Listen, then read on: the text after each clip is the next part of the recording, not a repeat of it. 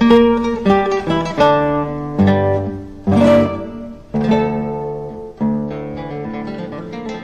are listening to the Mystical City of God in a Year podcast. I'm Father Edward Looney.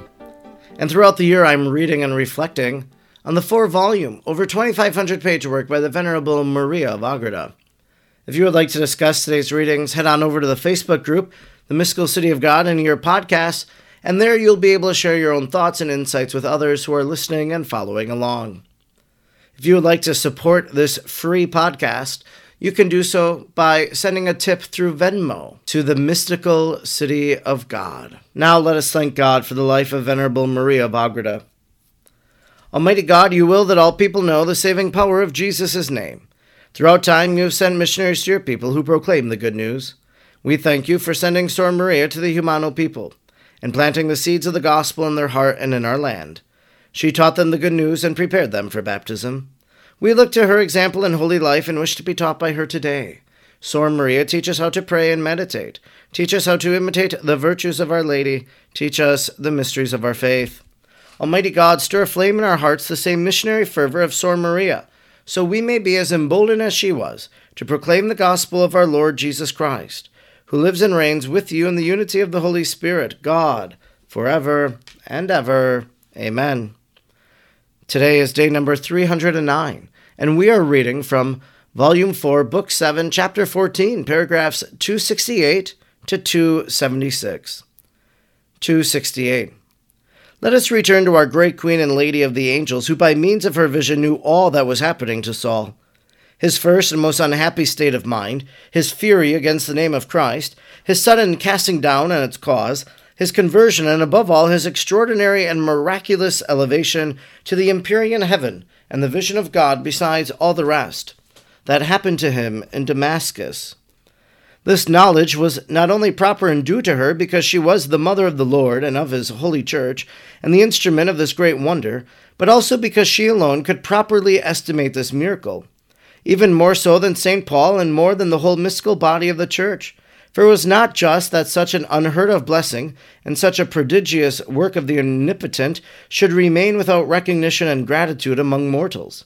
This the most blessed Mary rendered in all plenitude, and she was the first one who celebrated this solemn event with the acknowledgment due to it from the whole human race. The Holy Mother invited all her holy angels and many others from heaven, who forming into alternate choirs sang with her canticles of praise and exaltation to the power, wisdom, and liberal mercy of the Almighty toward Paul, and others on the merits of her most holy Son, in virtue of which this conversion, so full of prodigies and miracles, had been wrought. By this thanksgiving and fidelity of most holy Mary, the Most High, according to our way of understanding such things, as it were, compensated himself for having so highly favored the Church in this conversion of St. Paul. 269. But let us not pass over in silence the reflections of the new apostle concerning what the kindest mother might think of him now, and must have thought of him as such an enemy and persecutor of her most holy Son and his disciples, intent on the destruction of the Church. The loving conjectures of St. Paul in this matter arose not so much from ignorance as from his humility and veneration toward the mother of Jesus. But he did not know that the great lady was cognizant of all that had happened in connection with him. Although from this newly acquired knowledge of heavenly things, in God he had recognized her as his most kind helper, and in his conversion and salvation. Yet the wickedness of his past life abashed, humiliated, and somewhat frightened him, as one unworthy of the favor of such a mother, whose son he had persecuted so furiously and blindly. It seemed to him that for the pardoning of such grave sins as infinite mercy was necessary, and Mary was a mere creature. On the other hand, he was encouraged by the thought that she, in imitation of her son, had pardoned his executioners. The disciples also told him how kind and sweet she was with sinners and the needy, and then he was inflamed with the ardent desire of seeing her, and he resolved in his mind to throw himself at her feet and to kiss the ground whereon she walked. But immediately he was again overcome by shame at the thought of appearing before her, who was the true mother of Jesus. Still in mortal flesh, and so deeply wronged by his conduct, he discussed within himself whether he should not ask her to punish him, because that would be some sort of satisfaction. Yet again this vengeance seemed foreign to her gentleness, since she had obtained for him through her prayers such immense mercy. 270. Amid these and other disquieting thoughts, the Lord permitted St. Paul to suffer a harrowing yet sweet sorrow. And at last he said to himself, "Take heart, vile and sinful man, for without a doubt she will receive and pardon thee, since she has interceded for thee as the true mother of him who died for thy salvation, and she will act as the mother of such a son, since both of them are all mercy and kindness, and will not despise the contrite and humble of heart." Psalm 50:19. The fears and doubts of St. Paul were not hidden from the Heavenly Mother, for she knew all through her exalted science. She knew also that the apostle would not find an occasion to see her for a long time. Moved by her maternal love and compassion, she would not permit this consolation to be postponed to such a distant period. Therefore, in order to bring it to him from Jerusalem, she called one of her angels and said to him, "Heavenly Spirit and minister of my Son and Lord, I am moved to compassion at the sorrow and trouble in the humble heart of Paul. I beg thee, my angel, go immediately to Damascus and console and comfort him in his fears. Congratulate him on his good fortune and remind him of the thanks he owes eternally to my Son and Lord for the clemency with which he has drawn him to his friendship and chosen him as his apostle. Tell him that never has such mercy been shown to any man as to him. And in my own name tell him that I shall aid him as a mother in all his labors, and serve him as the handmaid of all the apostles and ministers of the name and doctrine of my Son. Give him my blessing in the name of him who condescended to assume flesh in my womb, and to be nursed at my breast." 271. The holy angel immediately fulfilled the commission of his queen and quickly appeared to St. Paul, who had remained in continual prayer, for this happened on the day after his baptism and on the 4th after his conversion. The angel manifested himself in human form, wonderfully beautiful and resplendent, and fulfilled all the orders of Mary. St. Paul listened to his message with incomparable humility, reverence, and joy of spirit, and thus replied to the angel, "Minister of the omnipotent and eternal God, I, the most vile of men, beseech thee, sweetest heavenly Spirit, do thou, according as thou seest me indebted to the condescending mercy of the infinite God, give him thanks and due praise for having so undeservedly marked me with the character and divine light of his children. The more I flew from his immense bounty, the more he followed me and advanced to meet me when I delivered myself over to death. He gave me life. When I persecuted him as an enemy, he raised me to his grace and friendship, recompensing the greatest injuries with the most extraordinary blessings. No one ever rendered himself so hateful and abominable as I. Yet no one was so freely pardoned and favored. 1 Timothy 1:13. He snatched me from the mouth of the lion, in order that I might be one of the sheep of his flock. Thou art a witness of it all, my Lord. Help me to be eternally grateful, and I beseech thee, tell the Mother of Mercy and my Lady that this her unworthy slave lies prostrate at her feet, adoring the ground on which they tread, and with a contrite heart asking her to pardon him for having so daringly sought to destroy the honor and name of her Son and true God. Beseech her to forget my offense, and deal with this blasphemous sinner as the mother who, as a virgin conceived, brought forth and nursed the Lord, who had given her life and had chosen her for this purpose from among all creatures.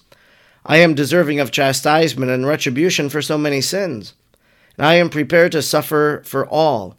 But I am aware of the clemency of her heart, and I shall not declare myself undesirous of her favor and protection. Let her receive me as a child of the Church, which she loves so much. All the days of my life I shall devote myself entirely to its increase and defense, and to the service of her whom I recognize as my salvation, and as the Mother of Grace. 272. The holy angel returned with this answer to the most blessed Mary, and although in her wisdom she well knew it, he repeated it to her. She heard it with especial joy, and again gave thanks and praise to the Most High, for the works of his divine right hand and the new apostle St. Paul, and for the benefits which would result therefrom to his holy church and the faithful. Of the confusion and the rout of the demons at the conversion of St. Paul, and of many other secrets made known to me concerning the malice of the devils, I shall speak, as far as possible, in the next chapter. Instruction given to me by the Queen of the Angels, Most Holy Mary. 273.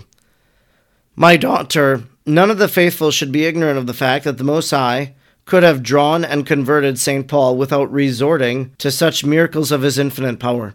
But he made use of them in order to show men how much his bounty is inclined to pardon them and raise them to his friendship and grace, and in order to teach them by example of this great apostle, how they on their part should cooperate and respond to his calls. Many souls the Lord wakes up and urges on by his inspiration and help. Many do respond and justify themselves through the sacraments of the church, but not all persevere in their justification, and still a fewer number follow it up or strive after perfection. Beginning in spirit, they relax and finish in the flesh. The cause of their want of perseverance in grace and relapse into their sins is their not imitating the spirit of St. Paul at his conversion, when he exclaimed, "Lord, what is it thou wishest with me, and what shall I do for thee?" If some of them proclaim this sentiment with their lips, it is not from their whole heart, and they always retain some love of themselves and honor of possessions, of sensual pleasure, or of the same occasion of sin, and thus they soon again stumble and fall. 274. But the apostle was a true and living example of one converted by the light of grace, not only because he passed from an extreme of sin into that of wonderful grace and friendship of God, but also because he cooperated to his utmost with the call of God, departing at once entirely from all his evil dispositions and self-seeking and placing himself entirely at the disposal of the divine will and pleasure. This total denegation of self and surrender to the will of God is contained in those words, "Lord, what dost thou wish to do with me?" And in it consisted as far as depended upon him all his salvation. As he pronounced them with all the sincerity of a contrite and a humbled heart, he renounced his own will and delivered himself over to that of the Lord, resolved from that moment forward to permit none of his faculties of mind or sense to serve the animal or sensual life into which he had strayed. He delivered himself over to the service of the Almighty, in whatever manner or direction should become known to him as being the divine will, ready to execute it without delay or questioning. And this he immediately set about by entering the city and obeying the command of the Lord, given through the disciple Ananias. As the Most High searches the secrets of the human heart, he saw the sincerity with which St. Paul corresponded to his vocation and yielded to his divine will and disposition.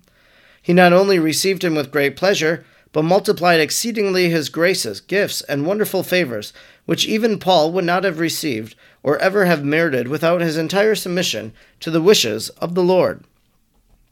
275. Conformably to these truths, my daughter and I desire thee to execute fully my oft-repeated commands and exhortations, that thou forget the visible, the apparent, and deceitful. Repeat very often, and more with the heart than with the lips, these words of St. Paul, "Lord, what dost thou wish to do with me?" For as soon as thou beginnest to do anything of thy own choice, it will not be true, that thou seekest solely the will of the Lord. The instrument has no motion or action except that imparted to it by the artisan, and if it had its own will, it would be able to resist and act contrary to the will of the one using it.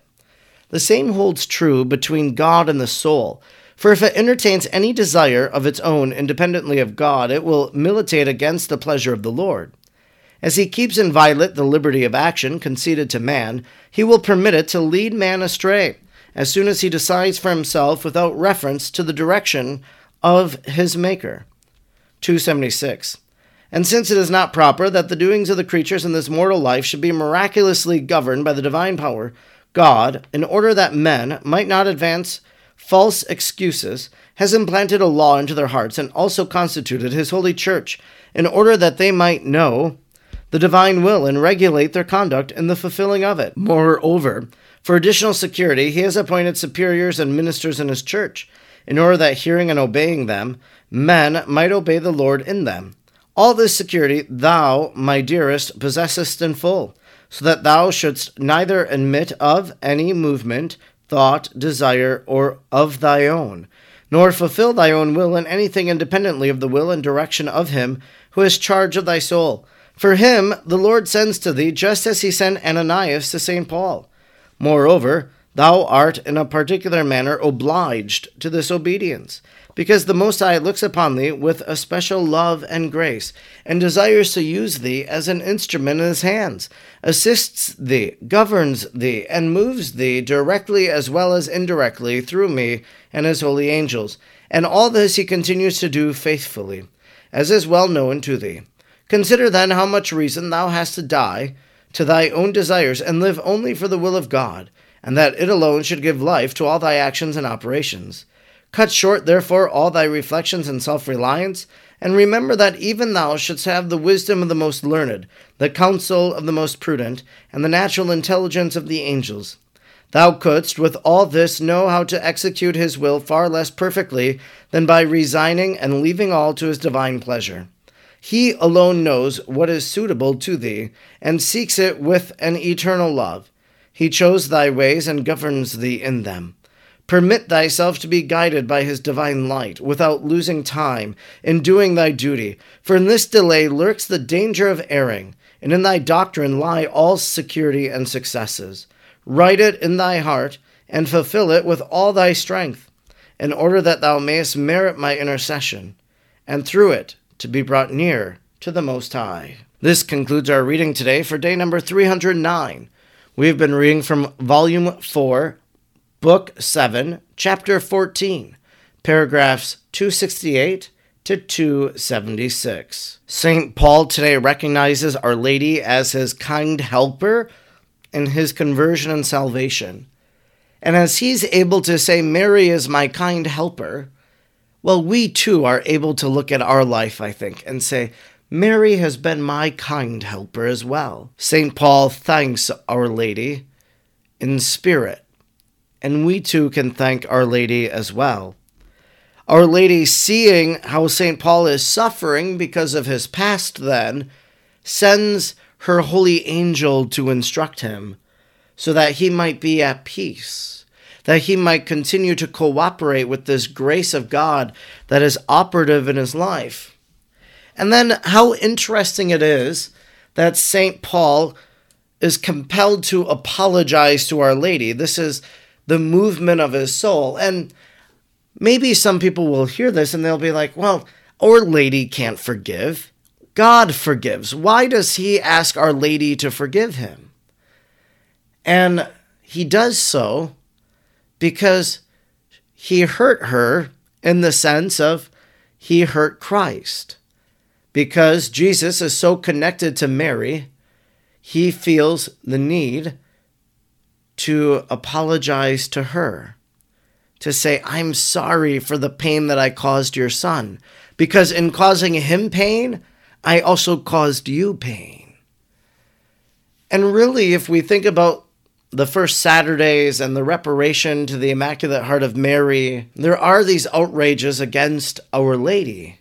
And so that reparation we make is, in a sense, our I'm sorry, Mary, for what other people have done.